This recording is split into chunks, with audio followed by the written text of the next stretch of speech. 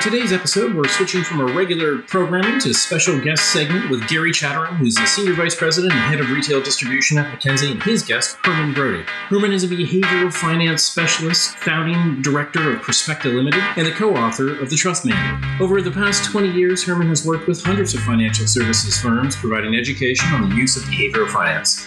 Gary and Herman's conversation will explore the importance of building trust with clients, how financial advisors can navigate the complexities of their client relationships, and tactics to help advisors grow and establish further credibility. I hope you enjoy.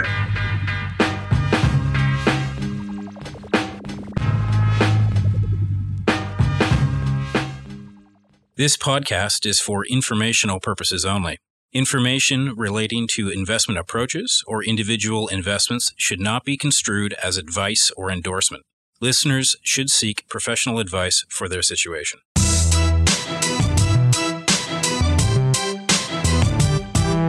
So this is a new experience. Excellent. Yeah. I'm glad I'm here first. Yeah. So you know what? Like when we start off, the trust mandate, the importance of it, why clients choose you. It's a pleasure to be here, having this opportunity to sit down with you in person. As you said, usually when this happens, you're somewhere in the other part of the world, but sitting in front of you, having the opportunity to discuss, it's really a pleasure to be here with you today. And it takes me back.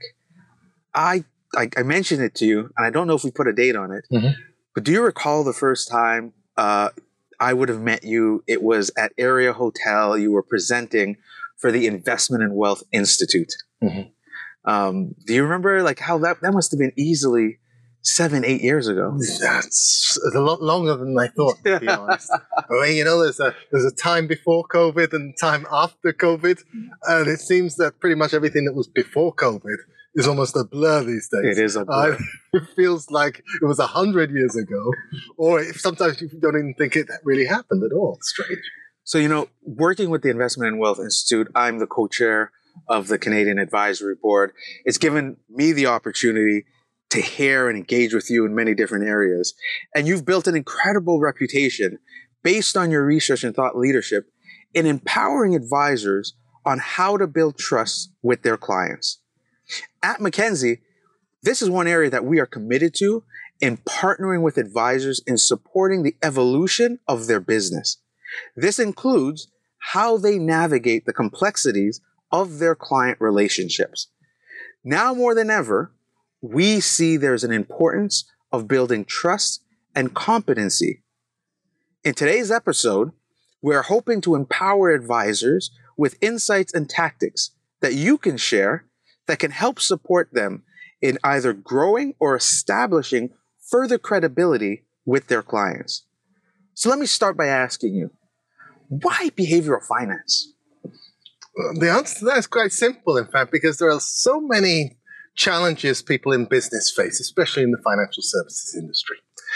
And they seem to be challenges that everybody faces, and they repeatedly face the same challenges over and over again without seeming to get across.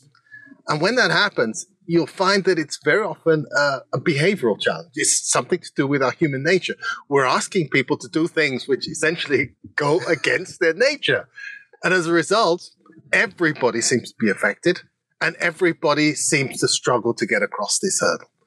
And when we're talking about investment or simple investment decision making, let me give you an example.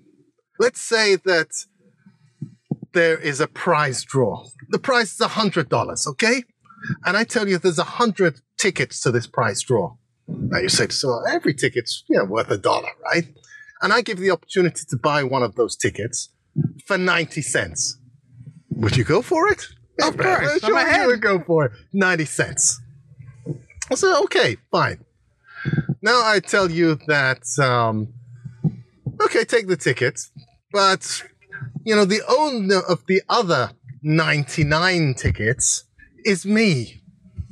Do you still want to buy that one for 90 cents? Now I have a problem. Now you have a bit of a problem. And let me tell you, I only paid 70 cents for each one of mine. Now we have a bigger problem. Do you still want to buy that one for 90 cents? Probably not. Now, nothing changed in terms of the probability and the risk reward of that transaction. But in your mind, something changed. The focus of your attention changed. It went from you being the likely winner to suddenly I'm the most likely winner. And they struggle with the idea of fairness. It seems somehow unfair that I only paid 70 cents and you have to pay 90. And so, although as a financial professional, I'm sure you would still buy that ticket for 90 cents, but you do so through gritted teeth, right? And you probably wouldn't enjoy the experience as much as you would otherwise. Although, economically, nothing changed. And so you see, even financial professionals sometimes have trouble in overcoming their humanity in order to do the right thing, the thing that makes economic sense. And it's precisely that reason why so many people struggle with the same sorts of problems over and over again. And that's the reason why I focus on human behavior and behavioral finance. That's amazing. When I was studying for my master's, behavioral finance was very new and fresh in the early 2000s. And the levels it's come to, it's really here to help us as individuals make better decisions. Mm-hmm. So on that point, in your research on the trust mandate, incredible book, you state that the most important question for financial advisors is, why does the client choose you? Can you start by expanding on why it's so important for financial professionals to cultivate this trust with clients? Mm-hmm.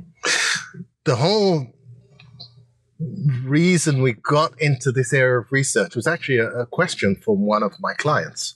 The client was a sales manager, was pitching for some new business, had a meeting with a potential client. Meeting went very, very well, went through his pitch book, presented the team, presented some of their good ideas. Everything was going swimmingly.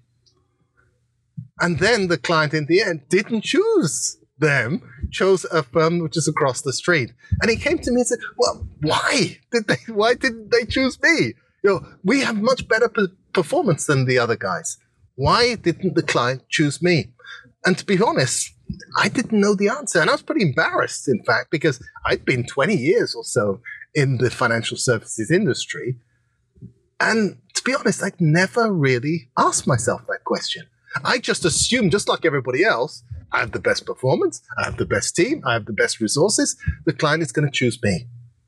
But it doesn't work that way. Obviously, it did not work that way, which means that I can assemble the best team. I can get together the best resources. I can have the most flawless processes. But if the client doesn't choose me, I don't have a business, do I? And it's amazing because we do so much work on why we win and are more reticent to analyze why we have lost or not been selected. So that's an interesting dynamic. Yeah. And so we try to understand, look at the research, did a meta-research, look at all of the evidence over almost 30 years into the reasons why funds flow to various institutions and not to others. And we discovered that trust was the missing ingredient. So there was something that clients are always searching for, perhaps not even consciously, but they are looking for performance and resources and skills and credibility. But at the same time, there is another ingredient to that decision. They try to find out what the relationship is going to be like with this team, with these individuals. And the elements which go into that judgment are very often not related to the task at all. And so it's very important as a financial service professional, not only to show the client that, yes, I have the competence to be able to make good things happen, but I'm also motivated to make those good things happen for you. And that is the critical ingredient. So what clients are really looking for are clues or to be able to make judgments about what this relationship is going to be like, whether that person is genuinely going to have my back, whether they are motivated to work in my best interests. That's interesting because you keep talking about that missing ingredient. I love food. I love going to beautiful restaurants. And it's that perfect balance when you're combining ingredients that really bring it out. Mm-hmm. So when you think of that, what's the impact when we look at growth and retention in an advisor's business if they're not really able to understand this and figure out a way forward. Well, this is going to be a huge challenge if they don't. And I think this is increasingly the case when so much of the business is moving. Some of the technical skills can be done a lot more easily, where everybody can sort of reach the same level of technical competence in their service delivery. That missing part, which includes, the demonstrating to the clients that they genuinely have their best interests at heart, is going to play an increasingly bigger role. When we did the research, and this is going back to 2018 when the book came out, so basically research up to 2018, hard factors like for fund managers, like age of the fund, size of the fund, awards and so on, what we call, and fees, of course, these hard factors really only accounted for about a third of the selection decision. 1/3. I can imagine 5 years down the road that is probably shrinking even further, because everybody can deliver a certain level of competency. And so that missing 2/3 is probably as much as 3/4 now in terms of the selection decisions as well as termination decisions. That's an interesting perspective as we reflect back specifically on what's happening in Canada in the wealth management space. We have a conversation that tends to lean towards professional titles. It's regulated. People are registered. There's proficiencies that are required. And we also have this obligation to act in the client's best interest. Now, there's no way, in my mind, just listening to you, the proficiency level, it's not enough to maintain client trust. No, not by a long, long way. Because that is a kind of trust that pretty much everybody can have. I mean, in the book, we talk about 3 distinct levels of trust. At the very top, we have system trust. So advisors, asset managers, they're operating within a system that the clients generally trust, which means you have laws and regulations, and you have democratic institutions to defend those laws. And so if you operate in Canada, you are part of a system the client trusts. They'll give you your money. They may be afraid they're going to lose some through investments, but they're not afraid that the investment manager is going to steal it and run away into the mist, because they operate in a system that the client generally trusts. So you can compete with somebody perhaps in the Caymans or in a low-income country who don't necessarily benefit from this. But if you are in Canada, you benefit from system trust.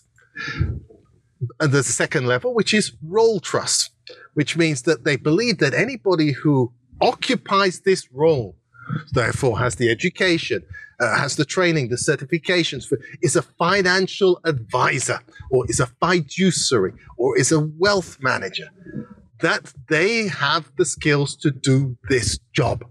And it doesn't matter who you are with those titles, you benefit from a certain level of role trust.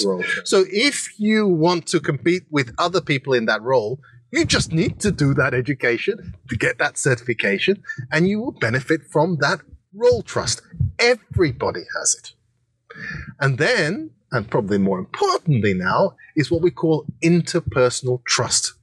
And this is the trust that one individual has in another specific individual, which means that I can trust the system, but if I see in the newspapers that the regulators are doing a very poor job of regulating the industry, I can nevertheless trust Mackenzie as a brand that I can leave my money. Let's say I read now, unfortunately, that even Mackenzie has been caught up in some unsavory business.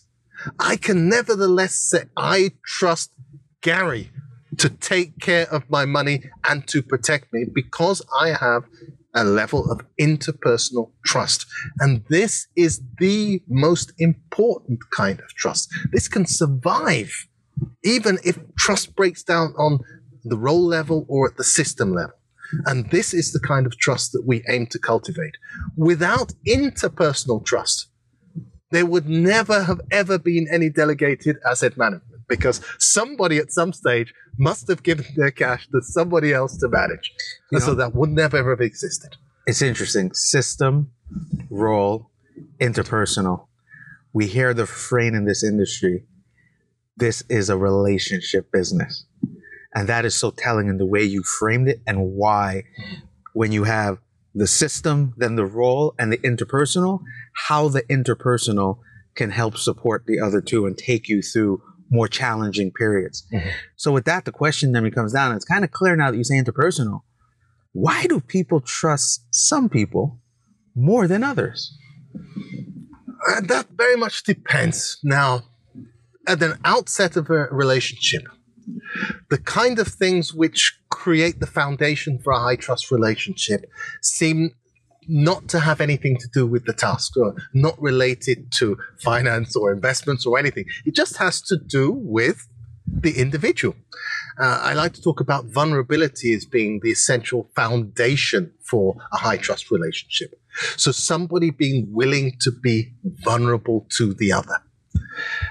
We expect our clients to be vulnerable to us, of course, but in fact, there's a huge advantage coming with being a first mover in the vulnerability stakes.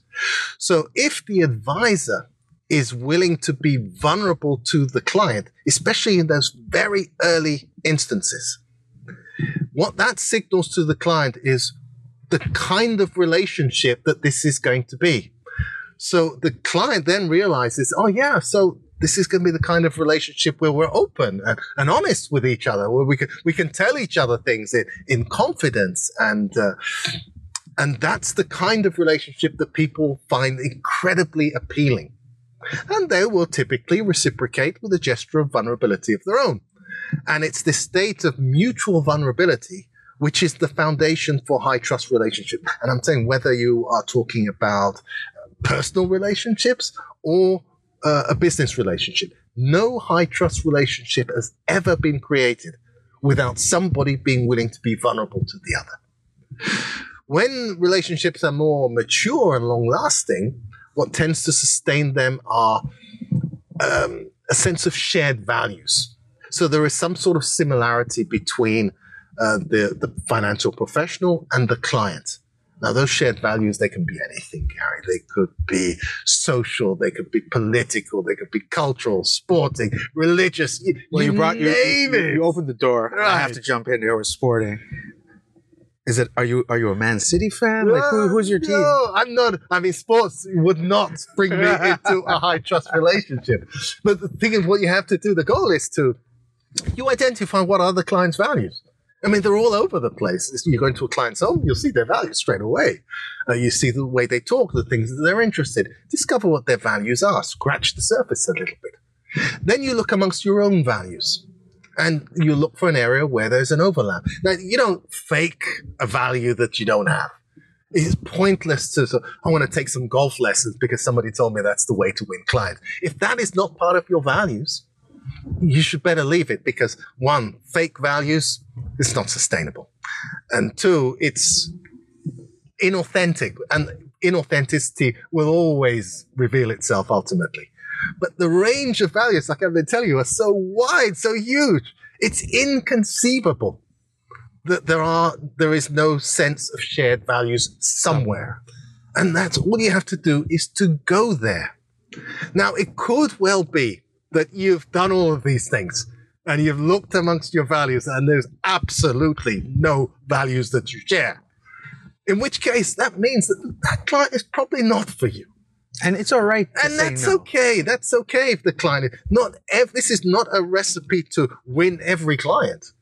It's about having a better relationship with the clients that you do have. And that's essentially the way that it works. You know, we've been living, and we talked at the beginning about this COVID fog and time. You know, what are some of the tactics advisors can use in building that level of trust with clients? Mm-hmm. Specifically now, where we're kind of in an environment where the interpersonal face-to-face mm-hmm.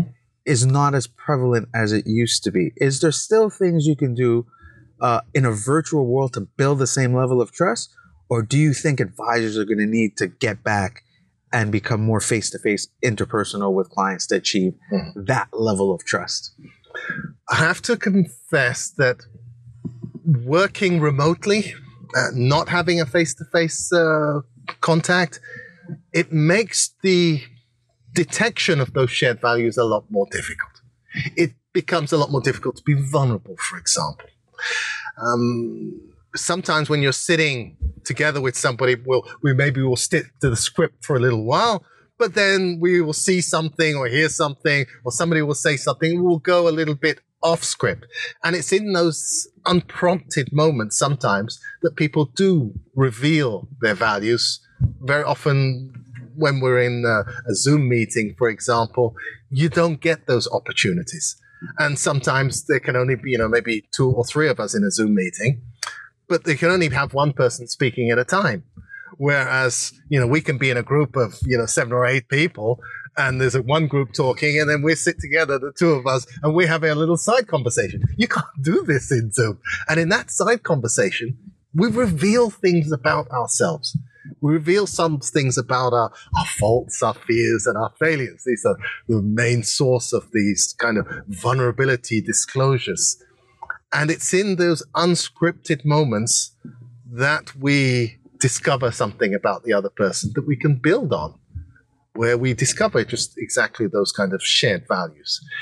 So it can be achieved virtually, but we have to be more intentional about it. And when we do exercises with some of our clients, whereby we deliberately put them into conversations with the goal of uncovering those shared values. And so we tell them what conversation that they should have with one another. And those questions is usually we deliver them in advance, and we say, well, look, you ask the other person these questions.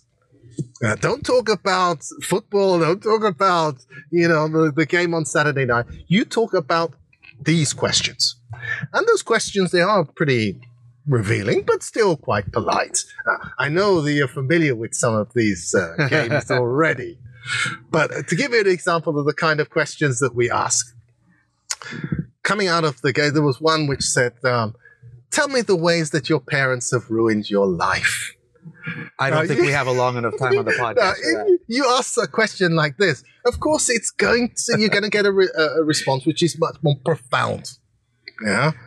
And I asked specifically you this question once. I said, well, you meet somebody for the very first time that you like. You're always afraid that you will do what? And again, you say the wrong thing. You get a response which is much more profound than the usual chit-chat that you usually will get. And it's in those kind of situations that you can discover things about the other person and about yourself as well. And it creates then that foundation for mutual vulnerability. So yes, it is more difficult remotely to create the kind of environment for trust building, but it's still achievable. We just need to be a lot more intentional about it. We can't leave those things to chance. I love this because we brought our team back, our sales team back into the offices early last year. And it's something now in this industry that we're going to have to figure out in terms of advisor to client, advisor to their team, advisor to advisor, that pair kind of interaction and knowledge gathering, and then advisor to the organizations they deal with. How trust is going to be built in this new environment. What we've seen is having people together, the camaraderie, the walking into the elevator and having the sidebar conversation are all opportunities to build trust that if someone was at home through Teams, would they have the ability to have that sidebar conversation where you get that extra bit of vulnerability? It's something that we've seen there's a tremendous value in. And if it's not, you truly have to be more intentional just to make sure you're inclusive when you're going through those interactions. So I think this just highlights the rapidly changing environment that advisors face today. And when you take the COVID and the office, that's one area, but we have rising rates. Inflation has come back. You have challenges for investors that they haven't seen for many years. investors are being faced with increasing concerns and likely looking to their advisors now for guidance in areas that they probably wouldn't have discussed over the last few years. What should advisors and wealth professionals keep in mind now as they're engaging in these conversations? Mm-hmm. Well, let's be clear that without risk, you don't need trust. So if I'm not vulnerable to you in any way, I don't need to trust you. I don't need to trust you. If, there's a difference between having somebody to, look after my car or look after my kids. These are different levels of trust are required here. If there's no risk, I don't need trust. And there are a lot of businesses out there who survive quite well without trust. They can still do some business. If I'm just giving you a tiny fraction of my assets to manage, you just need to show me what you're doing, show me some cheap prices, we're good to go. But if I'm going to give you all of my assets to manage, you're going to need trust. So trust and risk go hand in hand. You don't need trust if there is no risk. What is happening, especially now, today, is that people's perception of the risks out there is growing, undoubtedly. I think especially since COVID, people see the world as a hell of a lot riskier than they did before COVID. And as the risk that they perceive rises, so the demands for trust become greater and greater and greater. So it's more and more important to trust the other counterparty, which means that we have to work a lot harder on trust. And we also have to use those relationships to essentially keep the client's perceptions of the risk under control. So we're talking essentially about a lot of hand-holding, but a lot of explaining, a lot of education has to play a role here in order that the client's perception of the risk is really kept under control. But the demands from the client side for the kind of relationship, the kind of intense interpersonal relationship is greater quite simply because the world seems a lot riskier than it was before. Wow. So the same level of exposure is generating more anxiety than it did before. And so this is the reason why I think trust is more important than it has ever been. And it's something you could actually see and feel in our society now. So I'm going to end off on one final question. Just in our dialogue, it came to my mind, the perception of trust. Advisors have a relationship. They're working to build trust with the client. And then there's this transition that the world is facing now of intergenerational wealth. Mm-hmm. Do you have any ideas or thoughts for advisors that are working with a family and there needs to be a dynamic where it's not only the parent they're dealing with, but they're dealing with 2 or 3 children that have very different concepts or ideas? How does the advisor who has the trust of the parents now engage to build trust with those the children also? This is tricky. I mean, I'm not a financial advisor, so I've not really been in those kinds of situations. But it could well be that the relationship you have with a second generation, you cannot replicate the relationship you had before with another. And it could well be that you really need second generation advisors as well to be able to take over those relationships. Because once again, long-lasting relationships are built on this idea of shared values, value congruency. And let's say that you search among your values, and with this next generation, I just don't see anything there. I don't see where I'm going to touch base with those individuals. In which case, and this is perfectly legitimate, you may well need to say, well, I'm going to hang my hat still with the old guy, and I'm going to have somebody else to take care of those, the subsequent generation, because they share certain values and they can relate to each other. So I don't think that a firm can maintain those relationships, but I don't think you have to pin this down to one person is going to be able to have a high trust relationship with every single person who walks through the door. I think that's a little bit too much to ask for. So that's great. So advisors and teams could rely on different people to establish those relationships, to maintain things with time. Herman, this has been a lot of fun. Sitting down here face to face with you, having the opportunity to talk about obviously the trust mandate, the work you do in behavioral finance. Some of the key takeaways that really stood out to me is the fact that our industry and financial services really focuses in on competence. And there's a huge opportunity for us to focus more in on benevolence to build that trust. When I think of just the word in Canada, the privilege we have when we think of system, role, and interpersonal, system and the role is kind of well taken care of. It's that interpersonal relationship that we really need to focus in on. And it's something that Mackenzie has invested a lot of resources in for our client-facing teams to ensure that whether they're coming to client services, whether they're coming to the sales team directly, there is that level of benevolence so that everyone understands that we are here for them and we are here to help. So I thank you for taking the time. The Mackenzie team has had the opportunity to sit down with Herman and have discussions and is ready now to communicate with advisors in Canada and offer some of your insights to make sure that we can support them adequately. So thank you very much, and you have a great day. Thank you for your time. The content of this podcast, including facts, views, opinions, and recommendations, is not to be used or construed as investment advice and is not an offer or an invitation to buy or sell any security. The content of this podcast should not be relied upon for any purposes, and Mackenzie Financial Corporation is not responsible for any reliance upon it. This podcast includes forward-looking information that reflects our current expectations or forecasts of future events. Forward-looking information is subject to risks, uncertainties, and assumptions that could cause actual results to differ materially from those expressed herein. Our views are subject to change based on market conditions. Commissions, trailing commissions, management fees, and expenses may be associated with mutual fund investments. Please read the fund facts and prospectus before investing.